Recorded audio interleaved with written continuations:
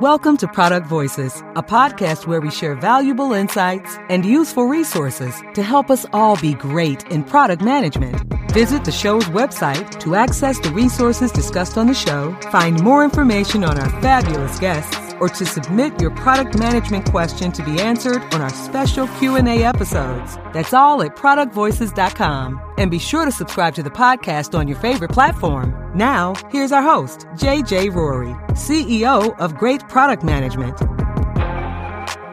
Hello and welcome to Product Voices. We've got a great conversation today about how to find your voice as a product manager. Wow, it's such an important topic, and we're going to dig into that, what that means, and some ways that we in product management can really become ourselves, become confident, and find what matters to us, finding your voice in product management. Really great conversation. Joining me today is Victoria Koo. She's Director of Product at Highnote, a fintech startup headquartered in San Francisco that specializes in creating customized debit and credit cards for companies looking to deepen relationships with customers. She was previously at Airbnb for 8 years, and she led payments products at Airbnb. I'm so excited about this conversation. Victoria, thanks so much for joining me. It's great to be here, JJ. Okay, so finding your voice in product management or finding your voice as a product manager, what does that mean to you? Why do you think it's so important? Why are you passionate about this? Yeah, when I think about product management, it's both artistry and science. And the part that I'll lean more into is the artist, because I like to talk about the voices in my head warring against each other. One's an artist and one's a financier. And finding your voice is figuring out how to unify and focus that voice, all the voices in your head, into something that the world can use, that you can share and give to the world. And so when I think about that voice, a lot of it comes down to leading with authenticity for me. For other people, it can be, creating progressive measures in the world, like ensuring that people have the right data to use. There could be any number of things. For me, it's about leading authentically. And very specifically for me, it's about my sort of contrarian thoughts on leadership. And leading with authenticity is staying true to that. So I'll say it here in the beginning because we'll probably hear it as a theme, but I'm definitely a maverick. I think a little bit differently about things. And over time, I've learned to use my experience and guide the way that I think into more productive ways to communicate sort of my maverick ways. So I really love that. And that last part about you being a maverick, I think people have a difficult time finding their voice. And then even if they know what their voice is, having the confidence to use that and to push that, if you will. And, especially if you are a maverick, especially if you have some thoughts and a vision for your product or the world or whatever that is contrary to others. So why do you think generally, a lot of folks have a difficult time finding their voice, or at least using their voice and making that voice front and center? Yeah. Wow. The answer to that question, we could talk about this fighting capitalism all day. Yes. From a summary perspective, I'll start from like how I came about and understanding like what voice to use. And it really came just to one day I was thinking differently. I remember I was a teenager, and all of a sudden I just remember thinking like, who profits from me feeling this way?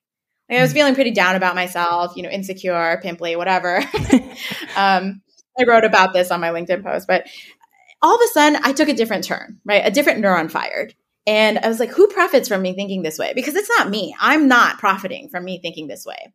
And that changed the course of my life. I really felt like from that moment on, the questions, the Socratic method that I used for myself, helped me think a little bit more differently about my inner workings, about the way that the world worked. So I had a lot of opinions from that day forward about society, about capitalism.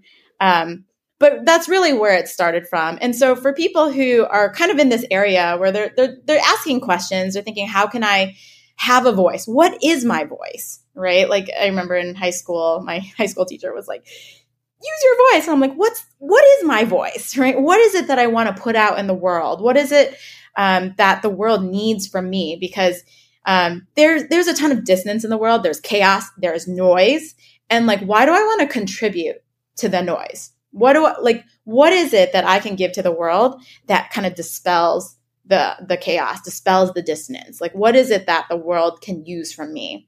That's kind of where I started from with regards to the voice. And so the more I asked myself those questions, the more I leaned into my experiences, both professional, both personal, and realized that, hey, to be Victoria, to be the voice that I am, I need to lean really authentically into how I think. And I can't just shut myself up when I disagree with something and say, like, sure, go ahead, think that way.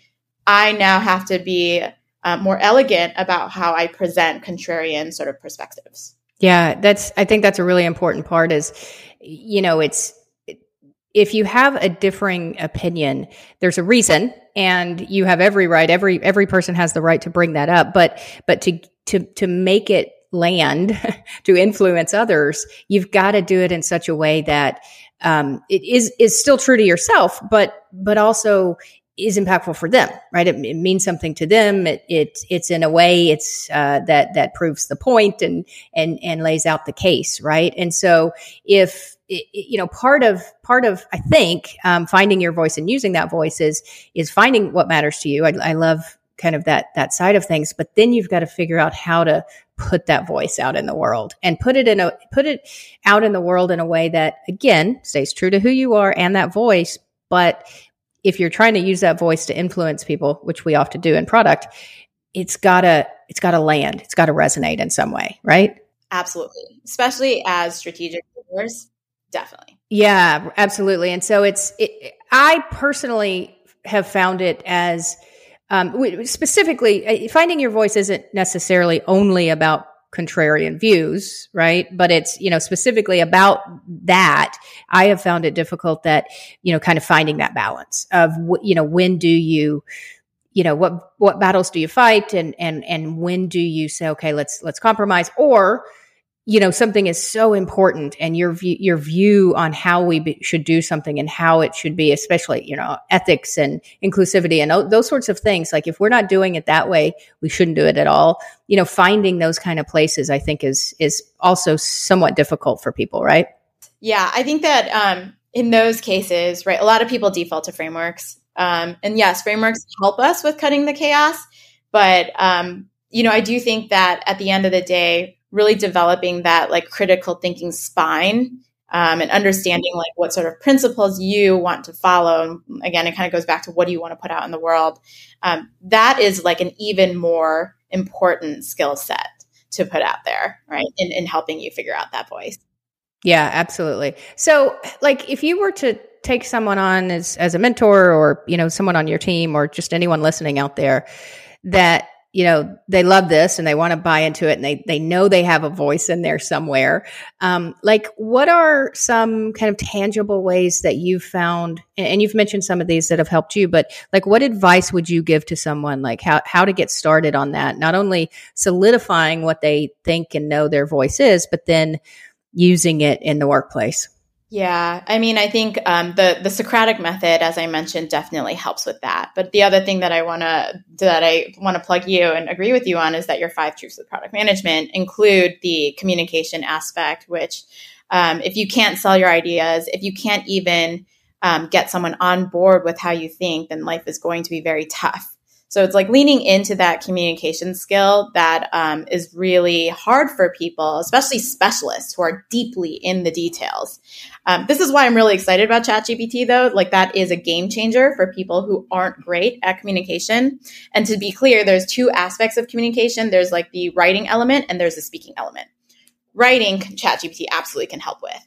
And the more that you figure out the type of voice that you want to write with, the more that voice translate into the inner workings, the brain that speaks to you, the inner monologue for people that have it. And so then the second part of that skill set is to work on being able to speak verbally, right? And translate your thoughts into a way that is palatable and also, to up-level elegant to the person that's hearing that. And so these are really the traits that I would focus on, and they sound very simple. It's very difficult to execute on because it is a skill that requires time. In today's modern society, time is the commodity that we don't get back. That is the most important, right? And so personally, from a personal anecdote, I was not great at communication early on. I was definitely one of the specialists, very analytical, thought deeply about things in my head, had trouble communicating the points to my superiors, to peers. We were all in the details, so it wasn't as much of a problem. But I was lucky enough to have an amazing mentor who worked with me, and I kid you not, for 2 years, honing the way that I thought, taking my verbal throw-ups, so to speak, and reshaping it back to me and saying, is that what you meant? Right? Look at how you can say it this way, and it's much more clear.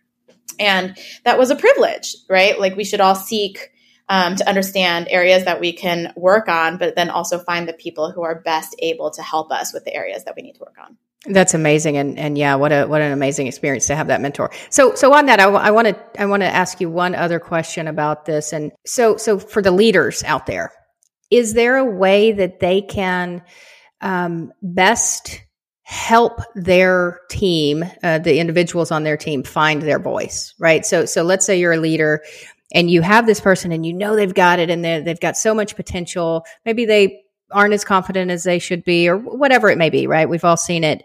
But they've got this really unique perspective and this unique voice. Is there something they can do specifically to help them find that voice? Is it, again, just kind of mentoring or talking to them, or are there other things that they can do? Yeah. So there are two aspects to helping those like shining stars, rising stars, rise to the occasion. I'll call it sponsorship and mentorship, right? The mentorship part is pretty clear, right? Encouraging people, teaching people, right? Really helping them understand like what's holding themselves back, at getting them to answer the questions that I asked, like who profits from you thinking this way, right? That part is often talked about. The part that isn't talked about as much is sponsorship. Now that you've got this opportunity to face like what you want to work on, how do you execute on it? What are the proper environments for you to be able to show off that skill set? What are the areas for you to be able to reap the rewards of you executing, properly on that skill set? That's the sponsorship. Those are the meetings that like people talk about your great work when you're not in the room. Those are the meetings where people advocate for you. Those are the times when people like stand up on behalf of your leadership, right? And say, they point to you and say, Victoria and whomever, they're willing to go through the storm. And I agree with it, right? That's the sponsorship portion. So for leaders, it's really thinking about these two areas. It's not just mentorship. It also needs to be sponsorship. Yeah, I totally agree. And I love that. It's like, when they bring you up in a room that you're not in, and they bring you into that room eventually is also a good way to do it. Yeah, I love that. I'll share, since you brought up a mentor, there was a boss that I had many years ago. It's still probably to this day my favorite boss and the most influential boss in my career. And one of the things that she would do for me is allow me to shadow her in some meetings. Maybe my role had a little bit of reason to be there, but really the main reason I was there was to hear the type of decisions and the type of conversation that happens. And then after that, she and I would just sit down and we would talk, and I'd say, well, what did that mean? And why were you doing this? And why was there such a pushback here? And so she would tell me all about this. And again, you can't do that with everyone. You can't do that with every meeting. You can't, as leaders, you can't, spend all your time doing that. But that is a huge part of leadership is building up the next set of leaders. And so I love that. And I love that perspective. So I've loved this part of the conversation, but I actually want to do a little bit of a detour, if you don't mind, because I love that you're in payments. And I started, or at least early in my career, I was in payments, and it was 15 years ago or so now. So the world has changed quite a lot, but I still love the space of payments. And I just find it fascinating, kind of the view of connecting commerce and people, and it just kind of makes the world go round, the goods and the bads. So I would love to hear your thoughts. Like, what's your vision of the future of payments products, and what impact it's going to have on the world? I love this question too, because it's the dream product question. At the end of the day, payments is so dynamic. It's one of those arenas that are constantly iterating, constantly innovating. And what you know to be today is definitely not going to be in the next 2 to 5 years. And we're already in that cycle of the exponential curve where things are changing rapidly. So when I think about payments in the future, just from the get-go, I'm like, it's going to be invisible. right? It's just the way that things are going. Things are going to be completely invisible in the future. Like we're not going to ever have to pull out credit cards. Things are potentially going to be embedded in us. So like, for example, like High Note has a fleet product. It's an amazing fleet product, right? Like we work with EV Fleet. In the future, we won't even need to pull out credit cards to like fuel fleet, right? Like it's going to be cars are programmed to like pay for their own charging costs. Humans don't even have to interfere. Right. And you see this because like today, like there are iterations, like good design. There's a statement that good design is amazing. It's beautiful, but great design is invisible. Right. And then Uber even said so themselves. The thing about Uber that makes it magical is like it took away the pain of paying on the taxi. You get in, you get out. Right. And so that's where I see the industry going. Everything is heading towards an equilibrium where you don't see it. And that's the magical part. That is amazing. Funny story actually on the Uber. So I mean, Uber's a great example to me of products and companies changing what a lot of consumers didn't even know needed to be changed, right? So nobody, I don't think, I mean, obviously there was some problem that they saw there, right? And they really did a good job in solving it. But the truth is like taxis were fine, right? Like it got us there. But man, that little bit of difference that they made. So the first time I used to take cabs in New York City all the time, right? And you wait and you pay and it was no big deal. Like we didn't know how burdensome that was until I started taking Ubers all the time. And then the first time I took a cab after that, I jumped out of the cab without paying because I was so used to it. And then of course I realized, and I was like, oh my God, I'm so sorry. We went back and paid. But it was like, it trained us as consumers. And that is such a burden. Like the 1 minute that it takes to pull your card out and pay and all that nonsense. It's like, right? And so I love that example and how everything is just going to be so much easier. Wow. And the EV cars that just pay for themselves, that's awesome too. Wow. Yeah. So fun. Yeah. And you're going to see like how payments is going to fuel a lot of different problems in the world. Like I'll pitch you on another one, right? Since becoming a mother, I'm kind of like, wow, why don't we in the US have, pelvic floor therapy? Why is it that 6 weeks later, right? We're still bleeding. We're still postpartum, but yet we get cleared for birth control and not pelvic floor therapy, right? And so this is an infrastructure problem. But I think about like how like High Note and like credit cards, right, we'll be able to use the activity, things that we do every day. We buy groceries, we buy our cable, we do public transport. Why can't we take these transactions, use the rewards, and go back into more healthy behaviors, right? Get pelvic floor therapy because of our everyday behavior, get healthy food, right? So things like this are already happening. That's the amazing thing about an industry. But I'm really excited about moving forward and having these frictions just disappear. And you get to focus on the things that you actively want to focus on. Yeah, that's awesome. And again, working in an industry like payments, I could see, tying it back to the voice, I could see how your voice kind of penetrating all of the work that you do to make sure the world is better in that domain, in that space, right? Like it's bigger than just, the products that you're creating and what you're putting out there. It's how that's impacting the world and how that's making the world better. Absolutely. I mean, we have like realistically 8 to 12 now, right? Like, like our 24/7 society, we have like 8 to 12 hours in a day where we are working with our peers, we're working on problems. And it's super important to me that we are not only paid to do our jobs, but also to do them well and for what mission, right? And again, for me, where I'm in San Francisco, money is not the end goal, right? I want to make sure that like the people in this world are taken care of long after we pass, right? That's kind of the legacy that I want to pass forward among others. But so in that sense, right, like I think about my voice and I'm like, cool, okay, this prospective company like has the mission that I want to support, right? And do they have the product that I want to ensure can create good in the future? Right. And so luckily I've been in really great positions, Airbnb, High Note, like have all got amazing missions. So I'm very comfortable with speaking up, using my voice to push these missions in like my little corner of the world. And that's kind of a thing that I think about, that I communicate with mentees is like, is this an area that you feel comfortable to champion? Like if this is the end all be all for you, like let's say you stop working after this, is this the legacy that you would want to give to the world? And if that answer is yes, then you're in a great place, right? You can lean in, you can be authentic about how you're going to move forward. Yeah, that's such good advice and really important for people to hear. So my final question for you, Victoria, is what I ask most of my guests, which is, what resources have you found valuable? Are there any that you like to learn from, that you've, learned to teach others, or anything else that has kind of helped you in general product management and also in finding your voice?